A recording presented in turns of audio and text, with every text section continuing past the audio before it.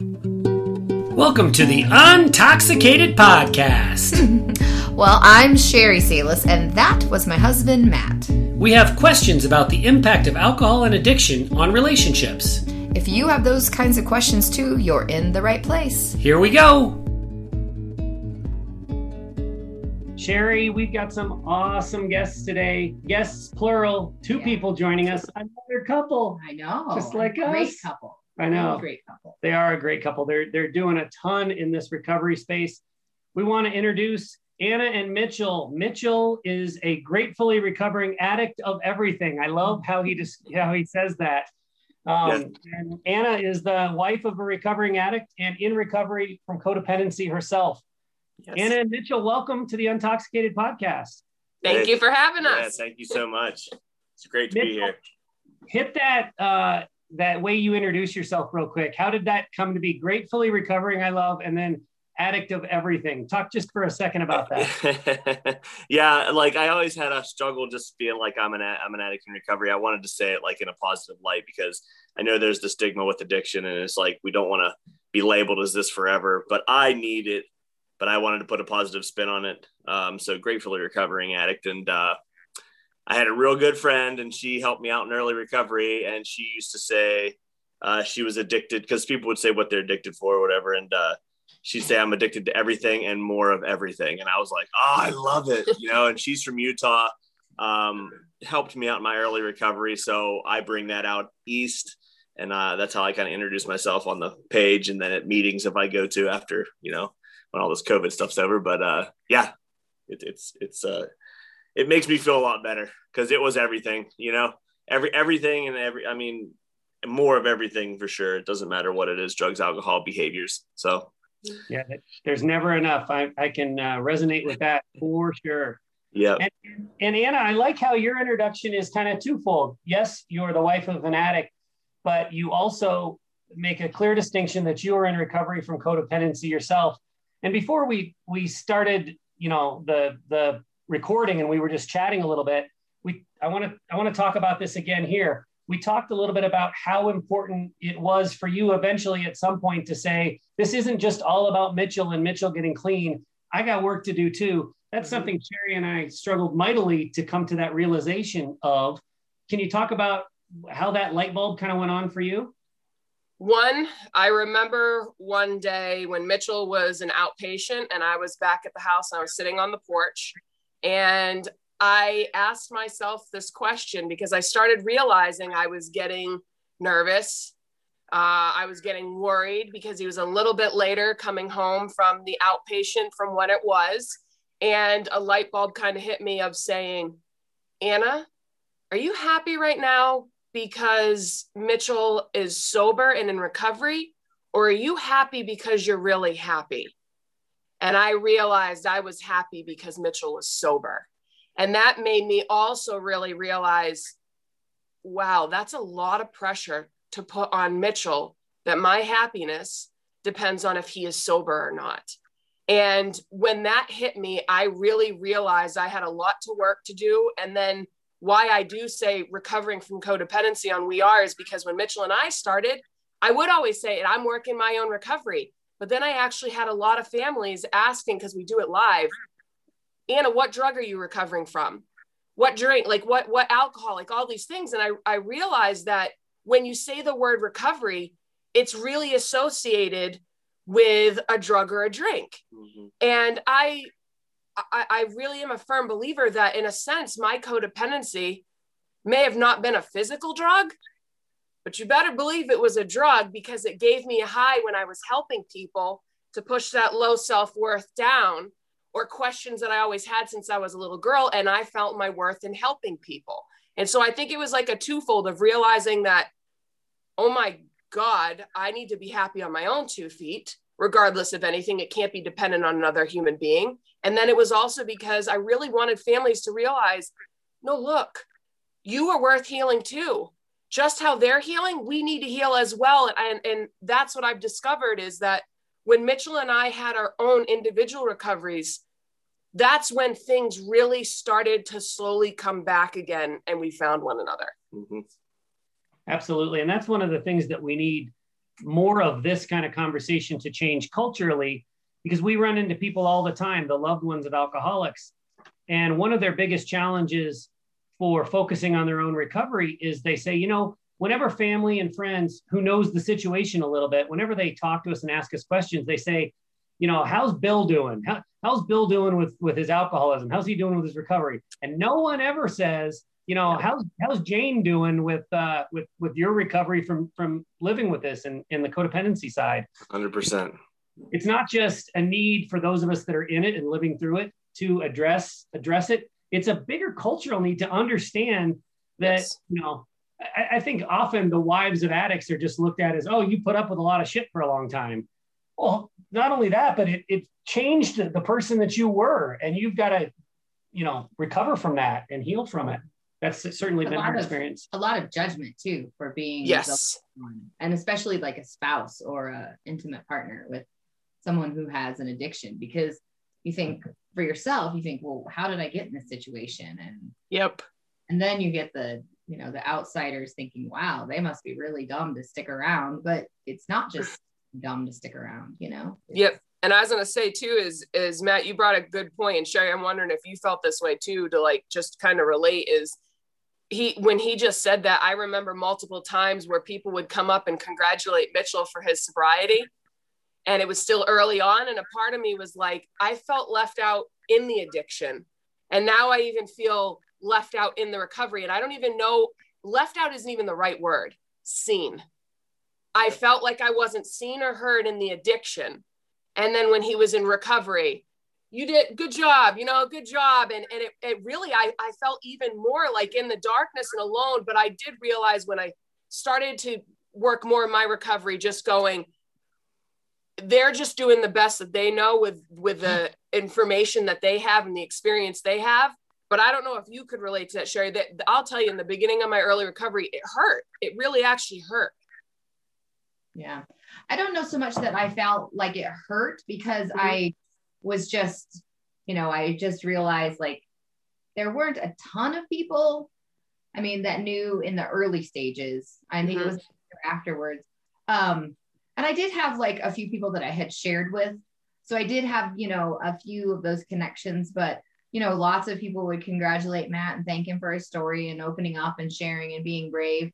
But I felt like, I think that we've talked about it, like it was almost like selfish. It was all about Matt's addiction when he was drinking. It was all about his plan, his, strategies. Or here are the new rules I'm going to put around my drinking. Or here's his not drinking plan, and then in early recovery, it was all about like, he needed to consume everything and do everything and be kind of selfish to get through that. And so I was like, well, here we are again, just all about that. Yeah, still selfish in sobriety. So, absolutely. But I like how you said, being seen and heard from others. I do feel like we had, like within our church community, I feel like we had a few people that did also come to me and say, wow, that's really impressive, because Matt had given a kind of a testimonial to fill in for our pastor's absence one time. And, I think it was very enlightening, and that wasn't the first time somebody had talked about that, but I feel like I did have a little bit more support, but I definitely know that there are lots of spouses that don't have any support. That's interesting you say that, because I never thought about it like going to meetings and stuff and all the A's that there are. Like there's always speakers talking about the struggle they went through and then the rebirth into this compassionate person that they're working on themselves constantly. And that's like from the addiction side. I think it's rare to see the strength and the trauma and all the stuff from the family side, because you're right. Like people kind of overlook that how much was going on during all that time, especially for the ones that are living with the addict or alcoholic. Like we always say, the addict and alcoholic is drunk or high during when all this stuff's going on. The loved one is there sober, taking all this stuff in and really traumatizing themselves, So I think for speakers of families and friends to speak up and say, this is what I was going through. And like, this is what it made me feel like. And it also ties into a lot of our childhood of how we felt back then, is how the addict makes us feel too, really. And what I did and then they got help, and then how I'm still working on myself. And then that's a success story. And I think that's going to allow other family members to be like, I want that, because I know when I hear a addict or alcoholic speak about their success story, I say, I want that. And I think it'll help the families and friends to hear that same story and say, I want that, and I can get there. Absolutely, Mitchell. I love where this conversation is going. In our Echoes of Recovery program for the loved ones of alcoholics, we talk a lot about how there just aren't enough resources out there. We're very blessed to live in the time we live in, for those of us that suffer from addiction, because there's a ton of resources now. There's alternatives to Alcoholics Anonymous. There are, we know a lot about brain chemistry and nutrition, and there's all kinds of different things that are out there, but the resources are still limited on the side of the loved one. And that's why we're so excited to have you guys on today. And we want to get into your story first, but then eventually you referenced it. I think you said We Are earlier, Anna. Your We Are Recovery Facebook page, where you guys have got a ton of resources, a lot of videos. And I just encourage all of our listeners to go there and watch the videos, because the pain that's on your face and the joy that's on your face, honesty is the word. The honesty that's always there is really just profound. And for our listeners who, may or may not have reached out to us yet, because that's a tough first step to send that email or, to look into, in our case, the Echoes of Recovery program. I know that they're short on resources. I know that they want more, and whether they've reached out to us or not. And so We Are Recovery is a great place to go for more.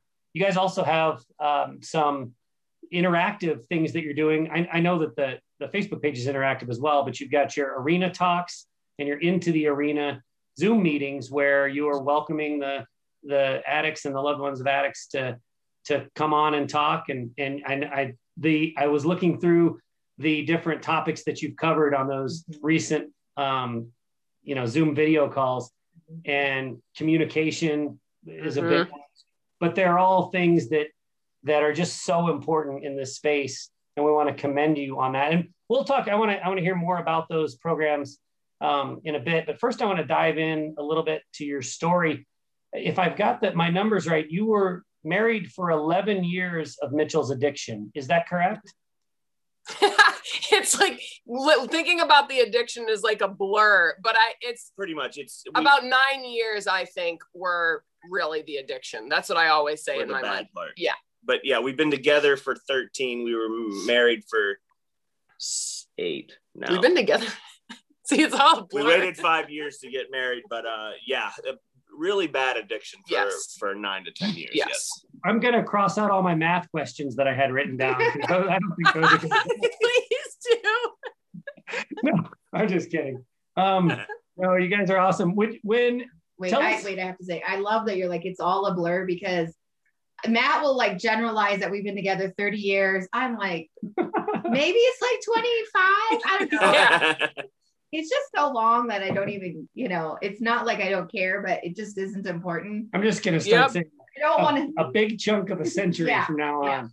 You can longer than apart. So but I like that you don't it becomes a blur, and and days just kind of meld together. So when you met, were you both partiers? Like, is it one of those typical stories before you had kids, you were on the same path, and then Anna matured and Mitchell didn't? Like, talk about that a little bit. I mean, that made me laugh when you used the word mature for me. I'm such a kid at heart, but go ahead, Mitchell. I think so. For me, anyways, I was a partier from a young age. I numbed. Drugs and alcohol were my solution for a while. The worst solution possible, but they worked. And that was about 10 years for me before I met Anna. Well, about 10 or 15 years before I met Anna that I was doing that. Some periods were really bad. When I met Anna, she was 21, 22, 21. Mm-hmm. I was 27. So I was still partying pretty hard. But when I met her, I was like, well, I'm going to kind of dial down my partying and just do what she does. So when we met, I mean, we were going out to the bars and drinking and stuff, but she was nothing like I'd get angry and belligerent, maybe once out of the week, it was probably like once a month, and then it turned to once a week, and it kept snowballing because I always pushed my feelings deep down inside.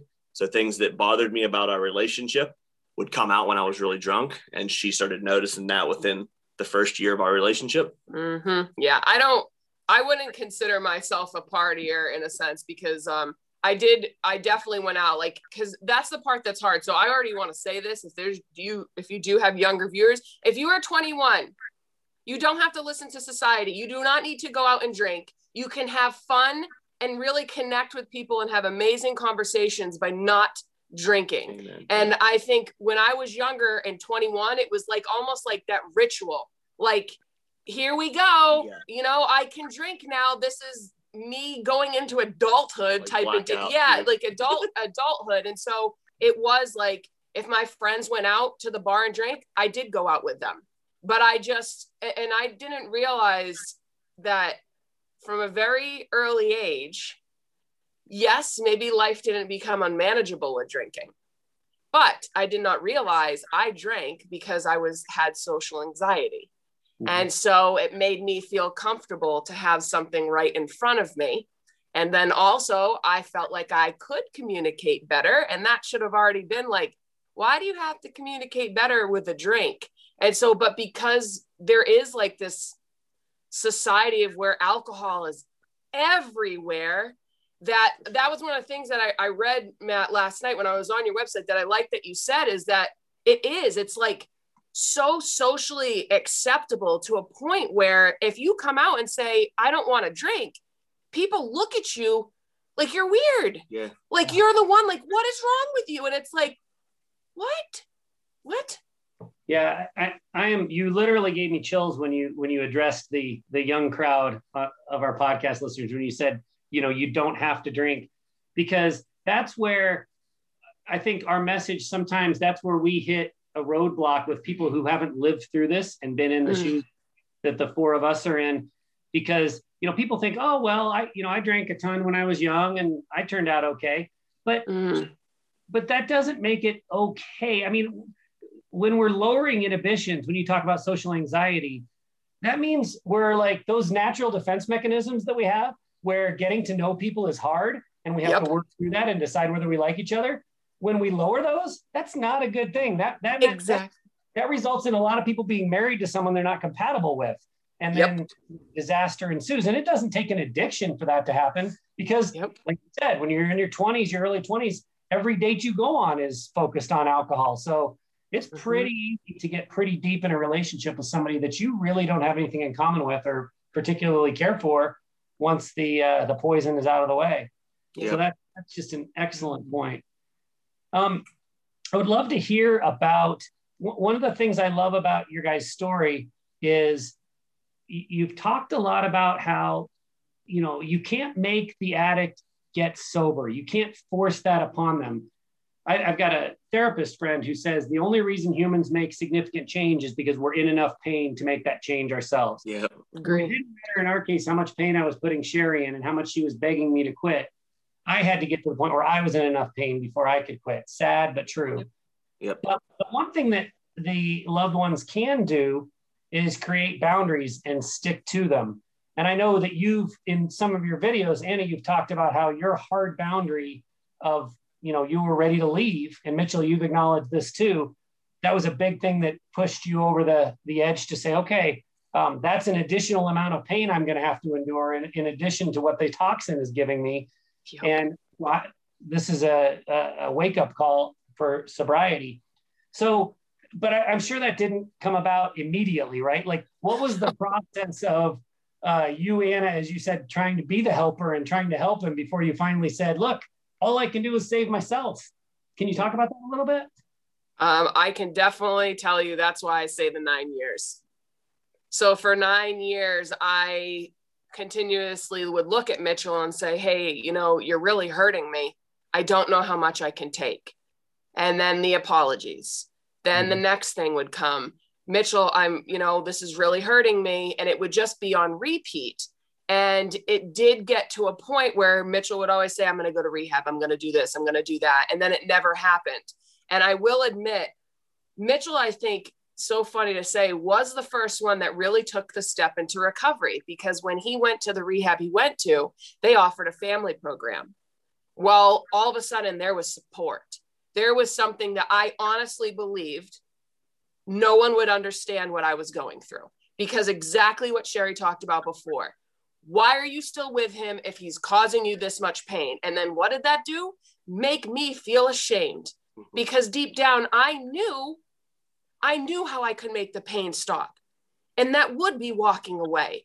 But it's hard when you, like I always say this, addiction is such a hard thing, because you are physically looking at the person you love, and you are watching them slowly die in front of you. You are mourning the death of your loved one. And what's so cruel is, once in a while, you feel like you're getting to the stage of the end of mourning, and they pop back up, and there's a glimpse of who they are and who you know they could be. And so it holds you on for a little bit longer. And I think what really got me to that point is, I always say this to people, is I thought I held my first boundary the day where it got way too much. I took the alcohol, I slammed it on the table. I told Mitchell he needed to come home because I found other things upstairs. I found whippets upstairs, and I knew he was drinking. And he came home, I slammed it on the table, and I said, it's either me or the alcohol. I'm done. But I didn't realize, so in my mind, that was a boundary. It wasn't, because one, I can openly admit to you, I was trying to control him in that moment. He's gonna pick me right over the alcohol.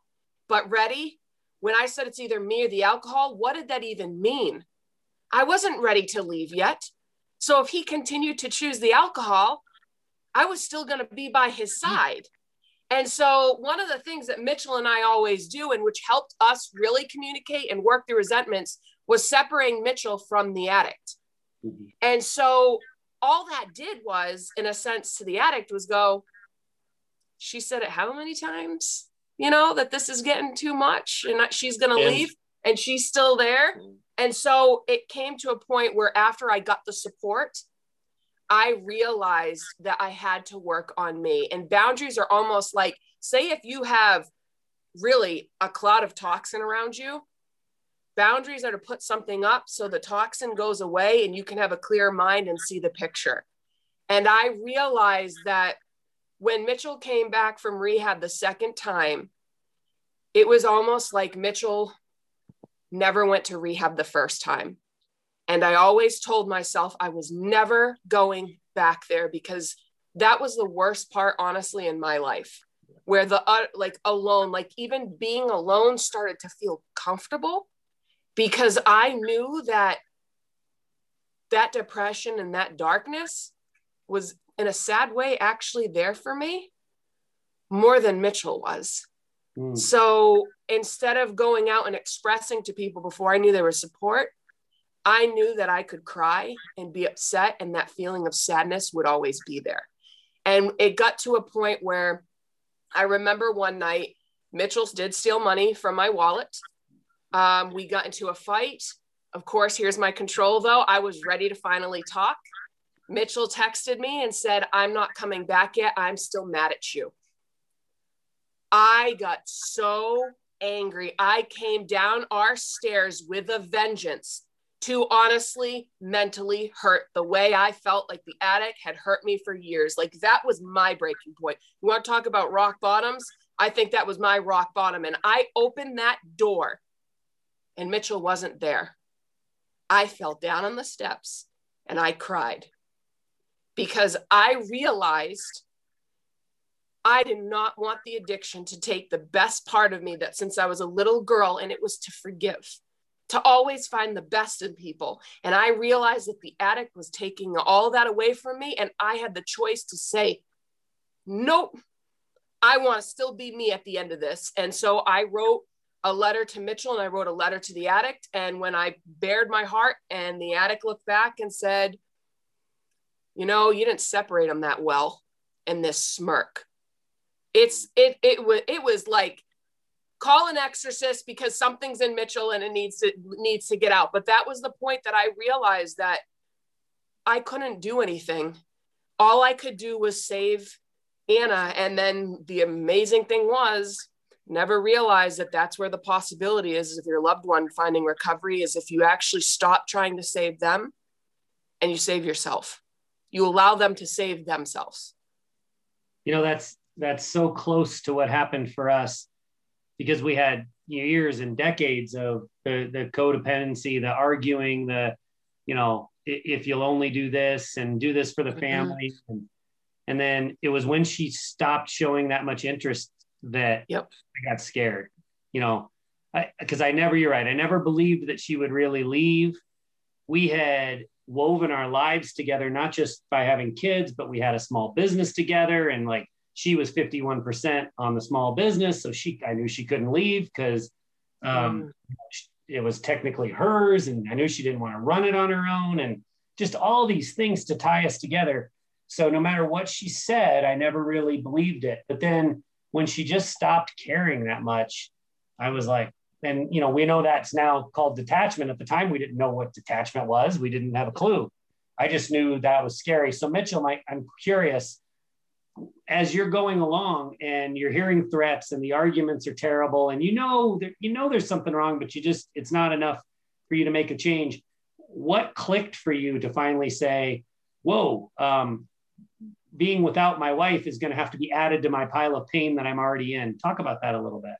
Yeah. So it was a very slow thing. And it was something that was hard for me to even see when it was happening with my wife, because I had so much past with holding my parents hostage mentally and just abusive to them and stealing so much money from them and their business, and even from my siblings, stealing from them and holding them hostage with my words my whole life. And, they were always there. They always had issues with how I was treating them, but they were always there. You know what I mean? And I think that's why it's so hard, I think, for the families, is because the addict is the family member. We are the loved one. So deep down, like, we know that you're going to be there because you're our family. And I think the addict just takes that and runs with it and says, I can do whatever I want to do, and they're going to stay, So I had all that background. And then, a ton of denial when we first met, and, she drinks too, so we can go out and have fun. And then, there was periods of me having myself under control, of course, and there'd be a DUI, and then there'd be under control, then there'd be a DUI. And then, just kept going back and forth. And I was just denying, like, how many times I hurt Anna when I was intoxicated or high. And, I say on our We Are that my first drug was lying. So that always was there, because for one, I was always lying to myself, saying I had it under control. I'm not that bad. It only happened once. This is like everything that came out of my mouth was a lie. I'm happy. That was a lie. Like everything I was saying, I love you, to her, it was a lie because I wasn't showing it. I do love her, but it was not what I was showing her over the 9 years was not love, and she did not deserve that. If you would have told me that at the time, I would have said, no, look at all this good stuff I do for her. Because I wanted to believe that. I didn't want to believe that I was hurting her and my family as bad as I was. And I think that had to compound to some really bad situations. The fighting got worse. Anna started withdrawing from me, like you were just saying. And I started noticing that. So I kind of started going into the drugs and alcohol more. And treating her worse and lying more, and manipulating my family more, but they were all still there. And I think the first kind of awakening I had was, it was never because Anna we didn't know anything about boundaries. I mean, just my whole family's enablers. My dad's not, but I thought I hated him, but he was actually holding boundaries. That's why I hated him. So we didn't know what any of those were, and she was trying to do the best she could, but I remember just struggling day to day, and it got so bad for me that I would be up for 6, 7, 8 days in a row with no sleep, falling asleep at the wheel, really questioning what I was doing in life. I would drop to my knees in the backyard and just say, God, why am I like this? Why can't I stop? And then the next second I'd be crying in my truck, driving to my dealer's house, and then I would get the drugs and I would do them, and then I would be fine for another week stretch. And then I just dropped to my knees crying. And it was right around the time Anna always speaks about it, that she came in the room and I was just staring out the front window crying. And I just didn't know how I got to where I was at. I didn't know, at 37 years old, not knowing how I got to where I was and just being in this fog for the last 20 years was just devastating to me, and she had put the seed in there about going to treatment maybe, and I was like, can I think about this, because I was really there. And, I think that's the importance of boundaries, because that was the first time I think she let me feel it. A lot of the times I'm like, where, she wanted to say, because obviously there was a lot of pain, but it's hard for people to see the loved ones in pain. So she wanted to fix it and be there for me, even though she was so angry at the addiction. She'd still hold me and say, it's okay. And I'd apologize. And she'd say it was okay, but it really wasn't okay. But I needed to feel that. So when I was standing there that day, and I was like, I need a night, and she gave me the space. Mm-hmm. And the next morning I said, I think I want to go to rehab. And she just started crying and said, I think that's a great idea. And that made me feel even worse, because she was, I thought maybe in my twisted head, I was thinking she'd be like, no, don't go. You know what I mean? Like, you don't need this, but that's just my warped mind. You wanted me to save you from that, didn't I? Right. And she said, she was so happy. And I was like, wow. And then I told my parents and my siblings, and they were all crying, like so happy. They've been waiting for this for 20 some years. And I was like, wow, I really knew I had a problem whenever I thought it was a secret, and everybody was happy when I said, I'll finally go to treatment. So, letting me sit in it and learning those boundaries is key. Cause like you said, you have to get to that kind of bottom, but then you really have to feel that bottom. You can't get saved when you're at the worst of the worst. And that's the scariest part, I think. Do you think when I left you, cause that's when you always say is when you really felt it? Oh yeah. That's the first time in the treatment, then a couple times in treatment. And then the last time Anna, she left, and like, I still thought I was welcome up in Massachusetts. Like in my head, like she still has never left me, because I went and got treatment every time. And I said, to be honest with you, Anna, like you've never really left me. Like she did, but we're together right now. Mm-hmm. I said, so I do believe you, but like in my head, if the addict would ever come back out, he'd be like, well, she's always been here still. Cause that's how warped it is, mm-hmm. But the leaving and me just being there, and my family wasn't coming over anymore. My mom and sister have told me that they didn't want to come over because they thought they'd find me dead.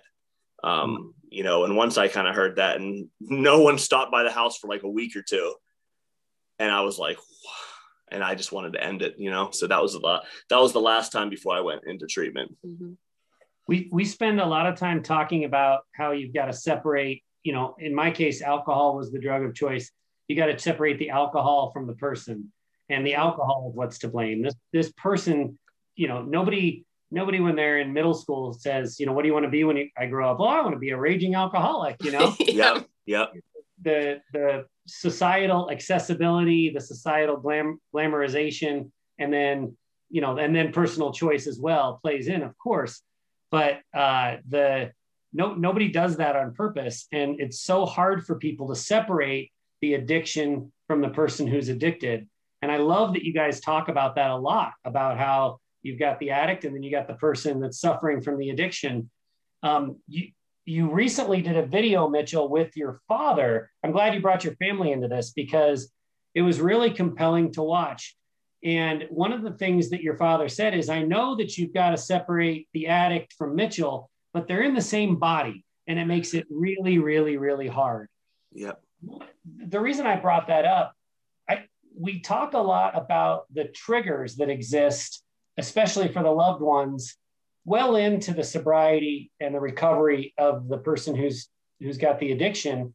And Sherry and I always tell people, the triggers, they aren't terrible. It's codependency, but it's not awful to keep those barriers up, those walls that you've built to protect you, because you can't control, like in our case, Sherry couldn't control whether I was going to relapse or not.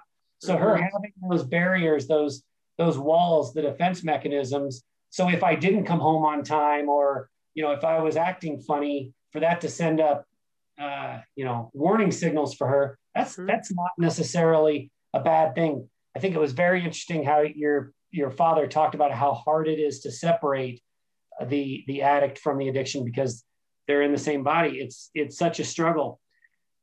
Anna, I was hoping you could talk a little bit about during the first part of the recovery process, what was that like for you to say, okay, I want to believe in him. You know, he's been to rehab. He seems sincere this time, but God, I just don't know. What was that early sobriety period like for you? Still keeping on a whole bunch of masks. Yeah. That's the best way to put it, because we actually just read my first impact letter that I wrote to Mitchell. And I realized when I read it again the other night that it was all these things of why the addiction impacted me, why I was hurt, why I was breaking, why I was angry, why was this chaos. The last paragraph kind of buttoned him back up again. And I realized that's what Mitchell said, is that I never really would fully speak my truth to the simple thing of this. Anna, are we going to be okay? We're going to be okay. But inside, I don't know. But I felt like if I spoke my mind and how I really felt, I was going to hurt him to the point where he was going to break even further. And so I felt like, I'm sure, like that savior mentality. I cannot show my weaknesses, because if I show my weaknesses, this person's going to break. And that right there was a big thing of my codependency, but I didn't know that. I just really felt like if I showed something, that was going to happen. And I think I did have hope, Matt. I admit that. Like I all of a sudden was on like cloud nine, and then ready, here's the biggest fallacy that I know a lot of families think, and so did I. When Mitchell comes back from treatment, it's all going to go back and we're going to be okay. That was my mentality. That's when the real work begins. Yeah. And so I know for a fact, but I can tell you too, though, when he left, I did feel like, again, even though I had a support group on Saturday, I did feel a lot alone. I felt like I was left with the wreckage, and he was allowed to go work on himself. I had to pay the bills. I had to go to the bank and look at the bank and going, all these charges, are they real or are they not? And like cry to the teller. And the teller just looked at me and said, sweetheart, it looks like you're going through something really hard. You know, you're strong. And of course that made me cry even more, you know? And so it was like, yeah. So I think there was like a mix of, I want to hold on to hope. I think when Mitchell comes back, he's going to be fixed and everything's going to be okay. And then also still really upset of like, again, I felt like I was really getting hurt in the addiction, and then he's in recovery, but here I am trying to clean up all the mess, but I didn't realize either. Guess what? Mitchell could have come home and cleaned up a lot of that mess, but I felt it was my responsibility to do so. I can, even out of the corner of my eye, I can see Sherry's head is about to nod off. She's yeah. It's the one problem with radio versus TV. Nobody can see how enthusiastic Sherry is with everything. Well, and it just made me think about some comments we've heard is the loved one, the addict goes to treatment, and the loved one is there holding the household together, like you said, cleaning up the wreckage, and they feel it's their job. And we said it would be great if when the addict goes somewhere, the family could go also in conjunction with, to have that sort of that, you know, month to really dive in and really get the things that they need to be taken care of. So, well, it just proves that our, you know, recovery system for the families, for the loved ones, is broken when the bank teller is a key component of your support system, you know? Yes, I know. And I think, but see, I think that's what even contributes a lot to the stigma of why do families need to recover? Okay, because this is the truth, is when someone's suffering from addiction, it's not generally focused on helping the family. It's only focused on helping the one that's suffering from addiction. Then what happens when they seek recovery? The one that's suffering from addiction goes to rehab. Again, not the families. So why would the families even have the belief that they need to heal and have recovery too? It's almost like really believing that that's why a lot of times, this is what I say, and it does make me cringe sometimes when I say this, because I know a lot of people don't want to hear this, is that I know I was a victim for a while, but then I know that I continued to choose to be the victim. And I hate saying that because I don't want to invalidate anybody's pain, because what they're feeling is pain and trauma. But I do know, like Mitchell one time said on our We Are's and said, I treated Anna like a doormat. I stopped him and I said, I allowed you to treat me like a doormat. And that hurt to say that. It really hurt to say that, because it was like, why did you allow all those behaviors to always happen, Anna? Before, like, you put up boundaries, you did all those things. But I think it's because I didn't realize that the things that Mitchell was working on, I had to work on. I still was that little Anna inside that just believed that I was stupid, that everyone was better than me, that I was the one that took so much time on tests. I had to go, you know, to the extra classes. My peers looked down on me. And that went to everything in life, where even if someone saw potential in me, hey, Anna, I really would like you to do this job. My mind went, how do I say no? Where are all the excuses? And I didn't recognize that there was so much in there already with me. And so I admit it, like when Mitchell was always the focus of the addiction and the recovery, I still thought that I'm good, he's bad, because I'm helping him by trying to do everything. So how am I the one that has anything to work on? That's what I admit that's what I really did believe at that point in time. It was that codependent behavior of kind of being like, he's hurting me, I'm not doing anything wrong. Oh, that's profound. That. Yeah. We had actually just been talking about that recently, about how there are things that I allowed to happen. And I'm dealing with that. Like you said, you were the victim for a while, but then you allowed the behavior to continue. So, because we just get so lumped into that codependent state, and, and also kind of finding that being a victim and being a martyr, like that's your role. But yes, you've also talked about how the addiction changes us so much, takes what we were and turns us into somebody that we are not really to be. So I completely get that. Yeah. I struggle sometimes with, what are we doing here with this podcast? What are we doing with the Echoes of Recovery program? We're not psychologists. We're not therapists. But what it is, you just spoke to it. There's a cycle to this. And all we want to do is shorten the cycle for people who reach out and listen to us. And so that for them, it's not 9 years like it was for you, or 330 years or whatever it was. It's some shorter period of time to come to these realizations, that because there's so much universality. It's so universal, the steps and the patterns that from the beginning of the addiction to if you do find recovery, it's the same story with different details over and over again. And the only thing we can do is share our details in hopes that it speeds people along in the reckoning that they're going to have to come to. And so I want to talk a little bit about what we see as the universal cycle to this recovery process, recovering the relationship specifically. I know that you guys have talked a lot about shame and resentment.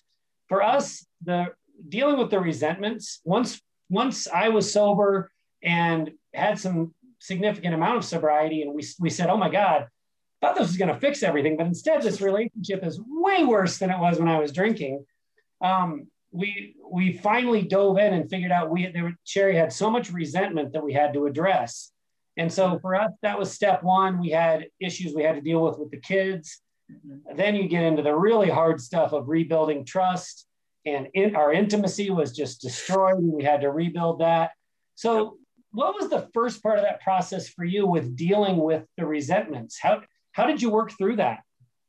You want to go first? Yeah, I think, I was just thinking about this too. And we were just talking, I think it's a shame that in this society, we kind of grow up, if I say something to Anna, that means that she's the opposite or something. You know what I mean? It's like if one person points out something, it means the other person isn't at fault. And that's just so not right. It's like, when Anna's like, this will fix the, I said, I treat you like a doormat. And she says, no, I let you. It's like, we can both take our ownership of what we did. Yep. We're both right. And I think that's the biggest thing that led us to working on resentments, is realizing that we both have our perspective of what happened. For me, I had to really keep my pride and ego down, and the thing that did that the best for me was Anna separating the addict from me, because as soon as she said Mitchell did this and it was a bad thing, my armor went up because I was defending Mitchell. But when she said the addict did this, I could get mad at the addict too. And me getting mad at that behavior actually empathized with Anna. That was saying, I see you.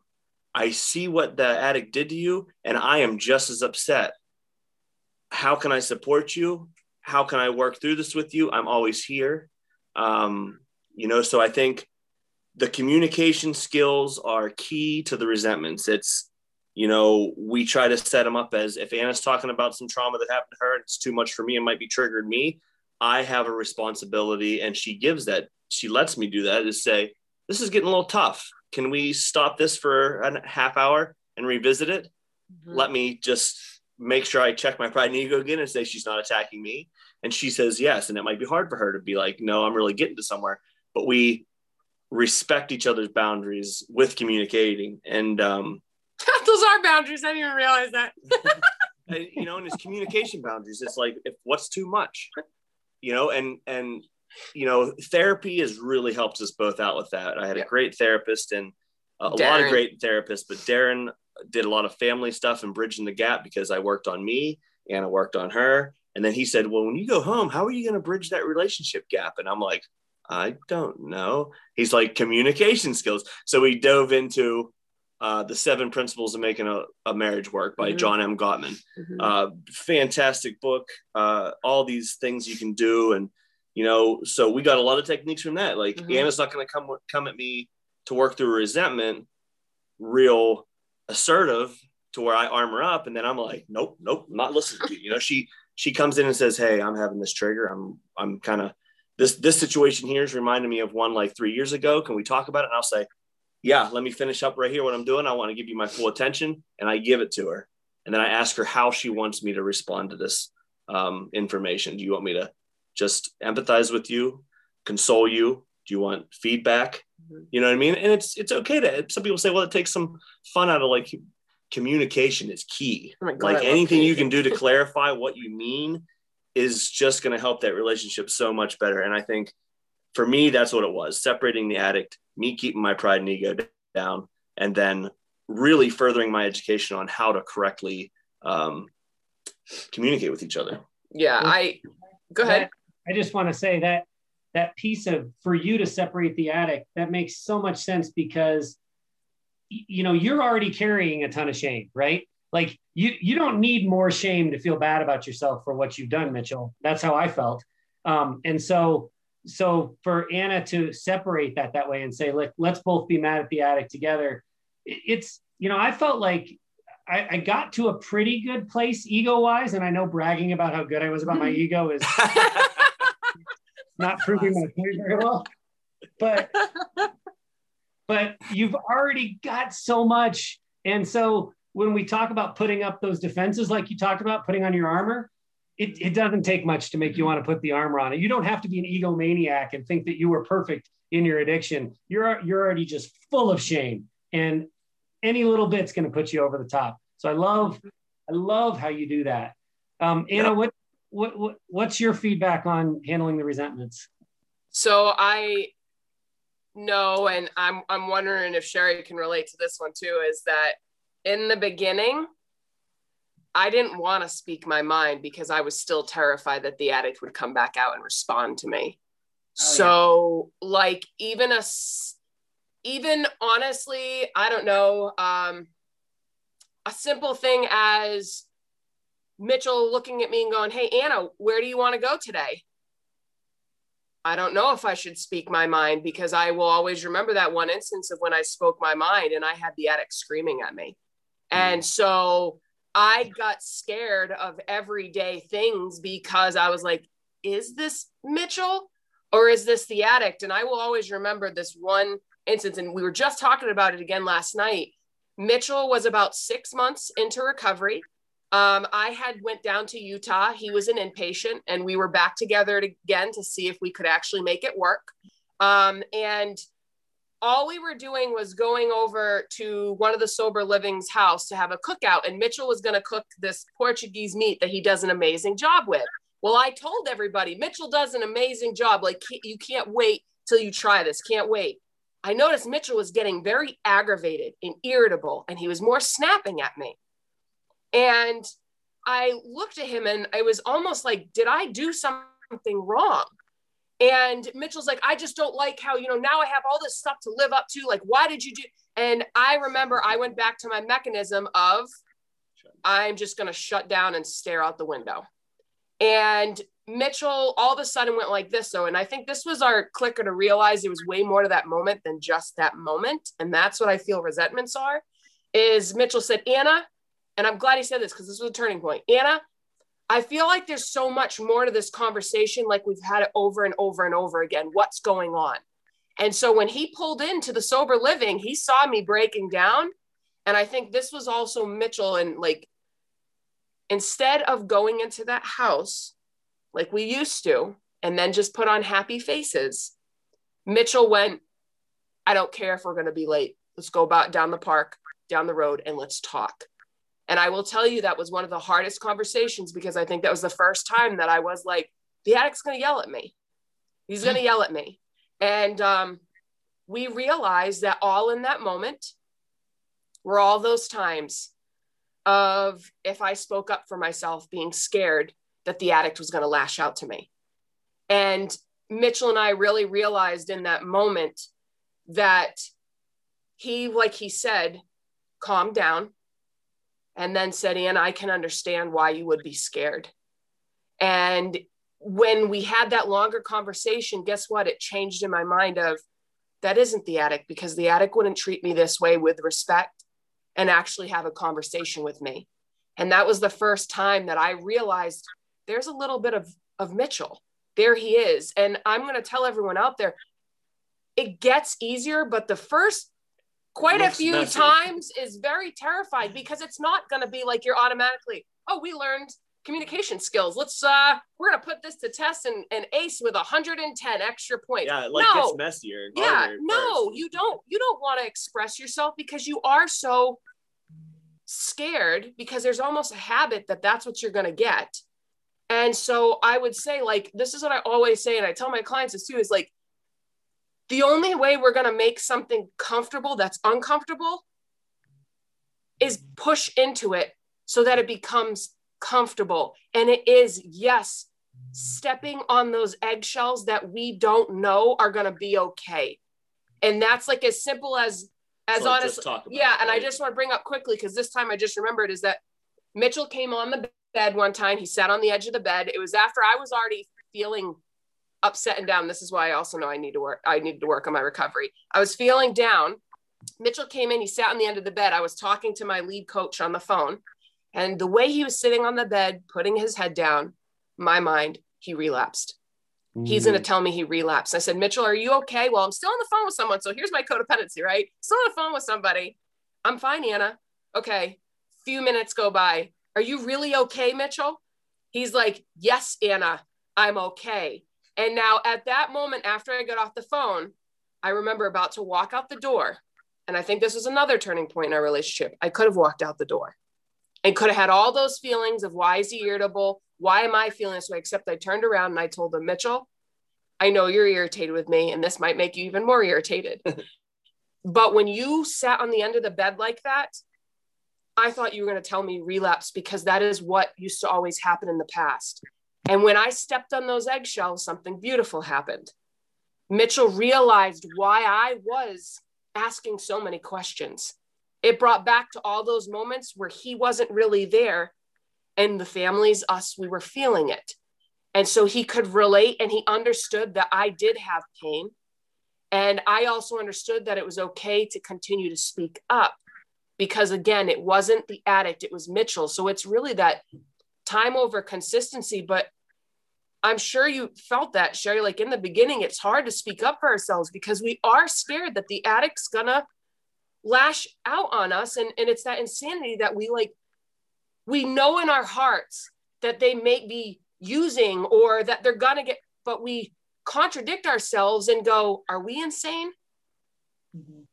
Yeah, for sure. I do feel like that. And I feel like I had like low self-esteem coming in. I always thought Matt was so much smarter, so much more educated, so much more worldly. Like he was more mature in a lot of ways, even though he's a little bit younger than me. I always felt like he was so put together. So even a simple question, like you were presented, where do you want to go today? Like Matt, like, what do you want to have for dinner? I don't know. What do you want to have for dinner? Yep. Like that has been something that has been so irritating to him throughout our whole marriage. Just tell me what you want.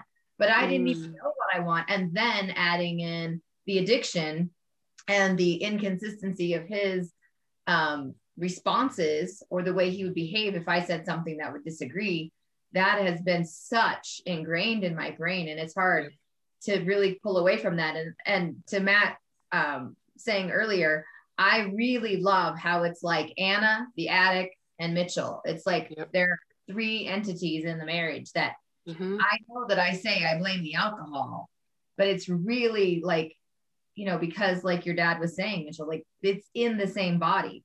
But I really love how in almost here in this relationship, it seems like I'm looking at three entities, the addict that was there, and then you can really focus on Mitchell and you can really focus on Anna. Yeah. And then you can say that's what the addict would do, but that's not what Mitchell would do, or Yeah. And I think that's so important too. Like you said, it's the like insecurities, right? So, in like that conversation Anna was talking about, like I answered her conversation so snippy because I was feeling like a 6-year-old kid in first grade getting called out to do a spelling bee, not being able to, this is why I'm snapping at her. She's building up something her husband does good where I should be like, oh, thank you, but in my head, I'm just beating myself down. So this learned behavior that I've done for 30 some years is coming out in this conversation here. And it's like, this is the work I need to do. I need to do the work on what are my beliefs of myself from a child. And then what do I bring into the conversations I have? Like me and Anna are so similar on that. We have very low self-esteem growing up. We were people pleasers. We didn't want to rock the boat. We always put on a happy face, to look like we were composed for others, like so much similarities. And I think that helps with the bridging the gap in our relationship too. It's finding that commonality between the addiction, my addiction, and her addiction. You know what I mean? And it all stems from our low self-worth, our low self-esteem, how we talk to ourselves as a kid, and up until now. And we both really 2.5 years ago just started challenging that little child inside of us, And I think that's in a nutshell. I know for a fact, and I can tell you this wholeheartedly, if I did not find a recovery, there was no way in heck that we were working for resentments. Because if Mitchell looked at me and wanted to work on something, I would have put my armor on and got defensive, rather seeing that Mitchell was just challenging me so that I could look inward and see something. And I think if I did not work on myself, those resentments would never have been worked through, because I would constantly always be in my head. And those moments that, like what we're talking about, if Mitchell would be irritable, I'd just be sticked into him seeing that he was irritable, not challenging myself in any way. So I can tell you right now, absolutely, if I did not work my recovery, because I wouldn't have learned how to separate the addict from Mitchell either. And that was our biggest thing of how we work through resentment. I think it's inspiring because, when I saw her working on herself when I was in treatment, I was like, wow, she's working on herself. Like, I need to be really diving into working on myself, because I'm here. This is like, I'm here. I'm away from society. I'm in this safe place, and Anna's continuing to work on herself. It inspired me to keep working on myself. And I think that inspired her to keep working on herself, which inspired my family to work on themselves. So it's the hardest thing to do, to look inward at what your part is. But when people see you work on yourself, I mean, that's the magic. I think that's the magic. And that's how families can start, just seeing the strength and working on themselves. And I think if we can, like you said, shorten that time of pain in the addiction, because if everybody works on themselves all the time, then that's going to be a shorter relapse. because the boundaries are going to be there. The self-worth is going to be there. You're going to challenge yourself. And then I think addicts and alcoholics will be able to get help sooner because the families will already be working on themselves. So getting that out there, getting this out there, talking about it, it's just crucial. Yeah. For me, seeing Sherry work on herself and, engage with a therapist, it was really great for me because, like we talked earlier, everything had been selfish on my behalf. I was a selfish drunk. I was selfish in early sobriety. It's all me, me, me. How am I going to recover? How am I going to get sober? Sherry, you got to help me, me, me, me. And then when she would go into her office and get on that Zoom call with the therapist and I'd be in the other room, it felt so good. It felt like there was an evenness to it. For once it wasn't me. Like she's getting the help she needs. And I don't just say that like, because I'm, super altruistic or giving. No alcoholic is. We're selfish people. But it felt like, oh, finally, it's not just all about me. It's about her. And I love how you guys talked about, because we couldn't agree more. Just like there's three things, there's Mitchell, there's Anna, there's the addict. There's also the three components to recovery. There's my recovery and Mitchell's recovery. There's Anna and Sherry's recovery, but there's also the relationship recovery. Yep. And when we first started working on the relationship, we did that before Sherry had taken time to do her own recovery, and it just didn't work. It didn't work for all of the reasons you guys mentioned. So when we move on down the relationship recovery cycle from the resentments, then there's these two big things, the trust and the intimacy. Mm-hmm. And I think anyone who's listened to an hour plus of this podcast understands how addiction can destroy trust. I don't think we necessarily need to talk a lot about that, other than rebuilding the trust is just a monumental Herculean thing to do. And it takes a ton of time. It's not even just about effort and work. A lot of it is just time and having those triggers happen, but realizing there was nothing behind it. He didn't relapse. Okay, I'm going to replace that bad memory with a good memory of the time the trigger happened and he didn't relapse, and just kind of moving through that to rebuild the trust. And trusting yourself as a loved one to be able to express and practicing that. Because it is a practice. You have to practice to express yourself and give your opinion and speak your truth. So the times that we can trust ourselves and trust our addicts to put forth my real feelings, my true thoughts, do it respectfully without being defensive, practicing that kind of builds the trust too. I feel like for me. Oh, absolutely. The more I've been open, the more I feel more like the trust is better, because I can trust myself and I can trust you. Yeah. That it's going to work out. One of our biggest struggles that we've talked a lot about this very openly on the podcast. It's Sherry's least favorite thing for us to talk about on the podcast, but we do, is just rebuilding that intimate connection. Because in our case, I think there's, from all the people that we've talked to and worked with, there's kind of two different paths that couples take when they're suffering from addiction in the sex and intimacy world. What we did was just continue to have routine, loveless, frankly, awful sex. And then there's the other side of the street where people they separate and there is no intimate contact anymore. But either way, it's just terribly destructive because the connection isn't there. And then in the part of the recovery process, once the trust starts to rebuild, because that's foundational, then, we started working on becoming intimate again. And again, not just sex, but the emotional intimate connection. I'm wondering if you can talk a little bit about how that has been for you guys, rebuilding that intimacy after it's so destroyed through addiction. There we go. You can go, if I can go first. So I'll just be, Mitchell and I have talked about this, and we'll be brutally honest. We're still working on the intimacy part. Anna, so are we. We're okay. So, yeah. Okay, because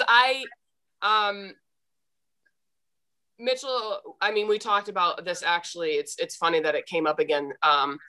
We talked about this the other day, actually on a little bit on one of those meetings, was that I didn't recognize that I was actually creating my own trauma in some cases. And what I mean by that is I felt like it was my responsibility to give intimacy. And maybe that was a reason why Mitchell was an addict, because maybe I didn't, do it enough or whatever the case may be, but I believed it was maybe my fault. So what would happen is the addict would pressure.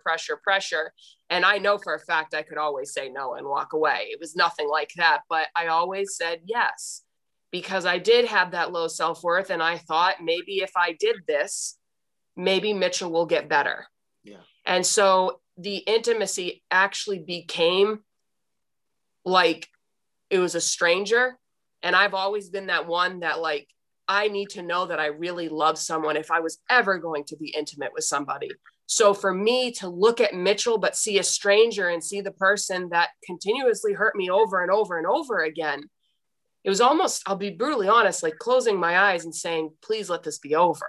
And what happened is I didn't recognize through all those times, I was creating my own trauma to the point where it's sometimes like I kind of get snapped back into those moments and feel like I have to do it.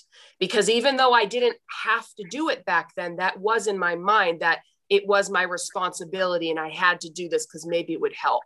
So I actually kind of just still push away sometimes because it's hard. We're still gaining the trust. And I will be honest on here is that I've recognized that I think there's more to that. That's not just the addiction of things that I also have to work on in the past that contribute to it. But that is something that I did recognize that, it's hard for Mitchell, but I will tell you for anybody out there, the one thing that I've noticed that's helping us get is just having those conversations, like those hour-long conversations that are just deep, that are filled with connection. It's it's something that I've recognized that slowly is the bond, because I just felt like even in the past, like if I use the word cuddling, but if you were cuddling, I felt like it has to go to this then, right? It can't just be cuddling anymore, because with the addict, it did seem like that. Like if you're just cuddling, it had to go somewhere else. And so I always thought it was expected of me. So it's hard sometimes even to do things like that, because I just feel like it's going to be expected of me. And now I'm like, I don't want to. And so Mitchell and I are still slowly building that part. But to be honest, like things have been coming up way more. And I think this is going to be very soon, like a big growth, because I think it's one of those things, whatever you want to call it, the universe energy is like, look at this. You can do this. Like I just told you earlier on this podcast, making the uncomfortable is working through it. And I know that we're there, but yeah, I admit that the intimacy is the addiction, and what I continue to do definitely caused a lot of damage there.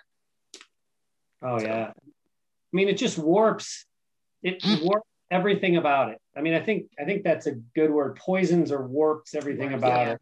As the alcoholic, I'm not present in the moment. Yep. And something supposed to be a connection.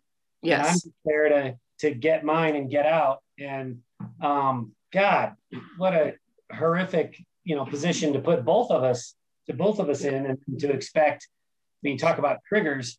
That the cuddling thing is. I mean, you've talked a ton about that, Sherry. Every time I would touch you, you would think, oh, well, he's going to expect, to go all the way. And what a traumatic place to be in. Don't want to put you on the spot, Mitchell. Do you have any thoughts on the topic? Anything For sure. So like, I think there's a lot of facets to that too. And it's like I said, I think a lot of stuff stems from, how we talk to ourselves, growing up in early adulthood and then moving into our relationship. Right. So like, I always had this low self-esteem and, I had some other relationships that were kind of longer, you know what I mean? And then I've had a lot of meaningless relationships that I'm not really that proud of, and then, when me and Anna first met, it was like this really great physical attraction to each other. She was from a totally different place in the country that I was from. We met randomly, like these things were just different. Right. And it was exciting. We didn't know till later on that excitement started to vanish because the addiction was coming out, and Anna was starting to feel not as comfortable and not as trustworthy of the person that she was feeling pressured really to be intimate with and physical with. And I started taking that as a hit to my self-worth early on. Like, oh, we were really good for a couple of years. Now this is taken away. Still in denial. And me and Anna didn't know that this was like all our parts to play, and the addiction, how bad it was and how bad my self-worth was. We just knew the beginning of a relationship and how good it was. So, you know, I started getting resentful towards Anna for kind of pulling that physicality away. And that made me get angrier sometimes when I was drunk, or be more pushy towards like getting physical, you know, physically intimate. And, you know, that created friction early on in a relationship, you know, maybe 3, you know, within really the first year, second year, you know, because we were long distance. I didn't feel comfortable. She had more guy friends. Like all this stuff starts working on my psyche, you know, and it's like coming out whenever I would be just hammered, you know, and, it's just really started damaging our intimacy then. And I think put 9-10 years on top of that, you know, I felt like obviously she was withdrawn from me when I was in my addiction, because just of the obvious reasons of being treated like crap. But I do know, like, it must have been so tough because I'm pushing like, hey, like, we got to do something. We got to do something. We got to do something, because that's where I was getting my self-worth. She still loved me if we still got physically intimate. You know, she still loved me. She wouldn't leave me. She wouldn't do this. This is where I'm getting my self-worth from. Other side of that coin, each time that happened, Anna was re-traumatizing herself. Like she's saying, she's looking at a stranger. She's closing her eyes. This, you know, I want this to stop. Hearing that in early recovery is tough. Mm-hmm. With a sober brain, hearing that she did not want me to even touch her was very tough. And I had to say, I understand. Whenever I say I treated you like a doormat, I had to remember that what the addict was doing to you and say, that is right. I wouldn't have, you know, with this sober mind, if we didn't work out, I would never want someone else to treat her that way and make her feel that way. So I need to get that mad at the addict. And I need to say, you know, that is extremely tough. And I'm sorry that those situations happened. You know, what can we do to start working on something that we both want? Mm-hmm. And really what that looks like for me now is just giving her the space, and just, I'm in no position, and I know this, to push anything on anybody, let alone my wife, and to put in her head, oh, we need to be intimate about this. It's in her time, because I have done my damage. You know what I mean? So I have to just constantly remind myself, like, I'm there for you. We can talk about it, because I know the damage that's been caused. And it's like an onion. We keep peeling more off and more off, you know, and there'll be times that are great, and there'll be times that, you know, it's something comes up. And like Anna said, a lot of stuff's been kind of coming up lately because we've been getting more vulnerable about that subject. And I think that's just God saying, hey, you're ready. So I've just really tried to be here for Anna right now, because she is working through a lot of this stuff, and it's coming up, and that's all I can do, really, you know? Well, I have to say, your vulnerability, your honesty, not just on this topic, but throughout the conversation, just tremendous. I just know our listeners are going to love to hear your perspective on all of this, and just how open you are in communicating about it. And as we talked earlier, the need for more, not less, resources in this area is huge. So in closing, I'm hoping you guys can talk a little bit about the resources that you have. Talk about your We Are Recovery Facebook page and your arena talks and Into the Arena Zoom meetings. Tell us how people can connect with you and just hear more. So I'd like to definitely say is so how We Are Recovery first initially started, because we started We Are Recovery before anything else. And it was because we actually did a podcast of one of Mitchell's really good friends. And he was a huge part of my life. Yeah. Too. Shane Bright and Chris Alder. And they had a podcast, and they're like, hey, do you guys want to come on? And of course we were nervous as all heck. And that was the big, like, before We Are happened. And we're like, sure. And so we came on and did it. And Mitchell and I recognized something. It was always either geared towards the addict or the family. And Mitchell and I said, we all need to recover, though.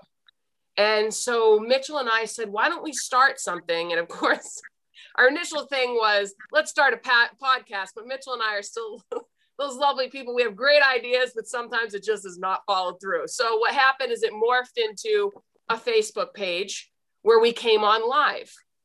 And it really was because Mitchell and I wanted to find that bridge. We wanted to be vulnerable and share with people and find that understanding, because what I realized is the reason why I recovered and Mitchell recovered wasn't because people stayed quiet. We recovered because people were vulnerable with us.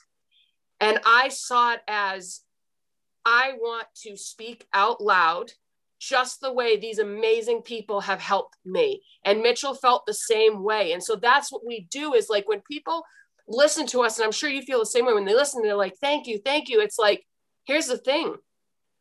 I know you're going to carry on that torch too. That's how we're going to defeat this disease, is not staying in the dark. All of us being willing to hold our candle out, and everyone lights a candle up. Well, guess what? One candle may look like, you can't really see anything, but if everyone starts to do it, my God, that room is going to get so bright. And so like for us, that's like what we are is. That's what I know that your pages and your podcast is. And it gets me so excited because like what I told you before is like, yes, I had a lot of anxiety starting this. And there's a part of me that's going to be really anxiety filled when this podcast comes out, but ready?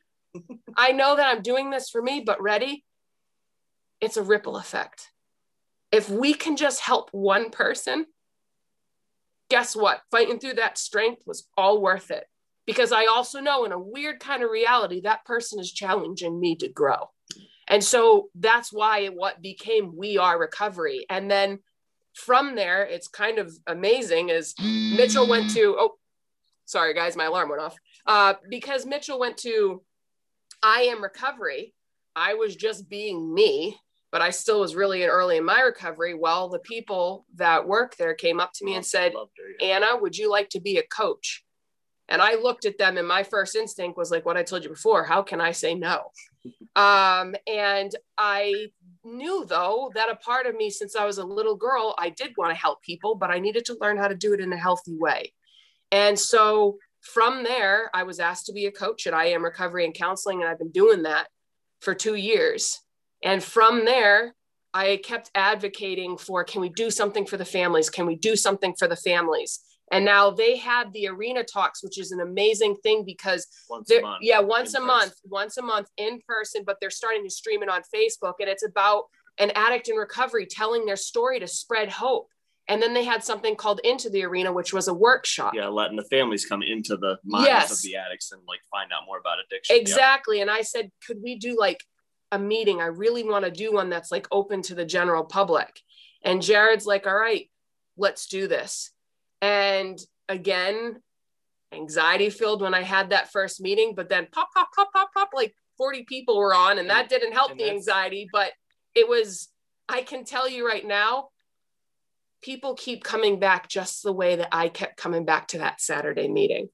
And I know right there that it would be an absolute shame if I let my anxiety and the things that I need to work on stop from helping other people. And I will admit, I do need to learn still sometimes that if someone calls Anna, it's okay if you're doing something and it's really important to not pick up the phone and you can call them back right afterwards. So I'm still recovering from my own codependency. And I think that's the beauty of it is, you know, an amazing counselor started a Saturday meeting, and that's where we met the two guys who did the podcast that we got on. And their podcast is the Voices of Recovery. Yep. They have about 50 or 60 podcasts, more addict based, but it's a good resource if people want to listen to that. But she did a thing for the families and it took off. And that's where Anna, and still she's in contact with, I don't know, 10 ladies over the course of this last 3 years. I think she's only met one of them. Mm-hmm. It's all just been on Zoom and stuff. So, you know, they have this tight knit group and they've started groups from that. And then this whole Into the Arena thing, like Jared Casey, the owner of I Am Recovery. He's the one that created Into the Arena and the Arena Talks. Right. And he's a therapist. He's been in the field for 15, 20 years, drugs and alcohol, family life counseling. Just the other day, she's only been doing the Zoom for 4 weeks, and she's saying how many people are coming. And he's like, wow, you really think there's a need this much for the families and friends? So to put that in perspective, like someone being in the field that long and all these people, it is geared towards the addict. Yep. The need is the family and the friends. The need is there because I think the need is there for all of society. We all need to do better with mental health and the way we talk to ourselves and the way we process things and the way we judge people when we can't empathize with others. And, that's what it's all about. And just for him to say, I think we need this. And we're like, it's just taken off like crazy. We're humans. Yeah. Like that's the bottom line is we have people, and I guarantee you have people too, that there are people that probably don't even have an addiction, but they listen to you because like, wow, we're human. Yeah. We all have our own character flaws. And really, like, this is my philosophy major coming out, but like my favorite quote was Socrates is the unexamined life is not worth living.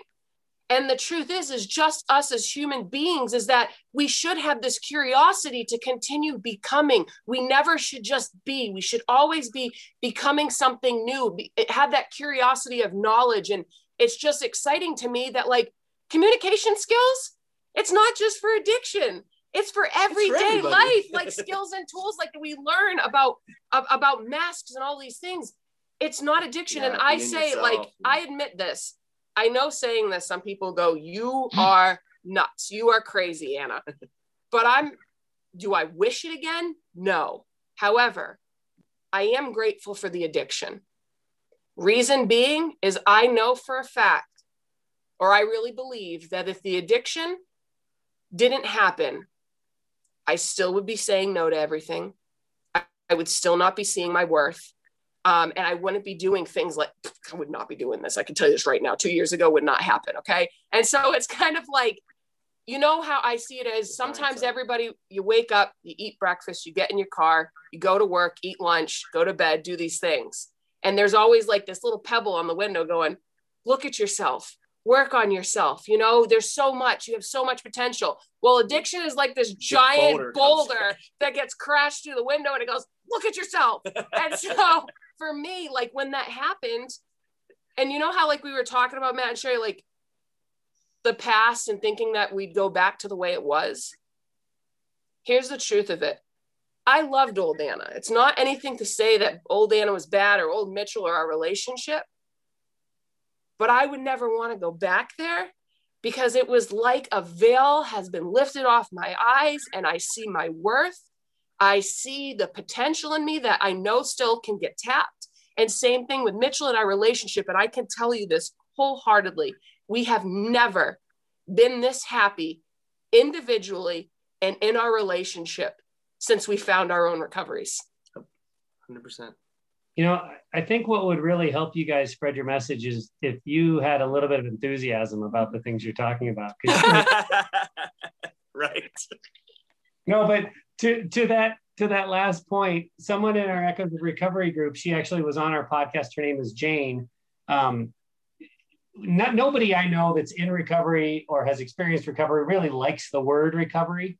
And so she just kind of switched that and said, we should call it discovery. And that's to the point, because you're not really trying to recover back to this person you used to be. You're trying to be something new, something better, and continuing to work on ourselves. I mean, that's just, you're right.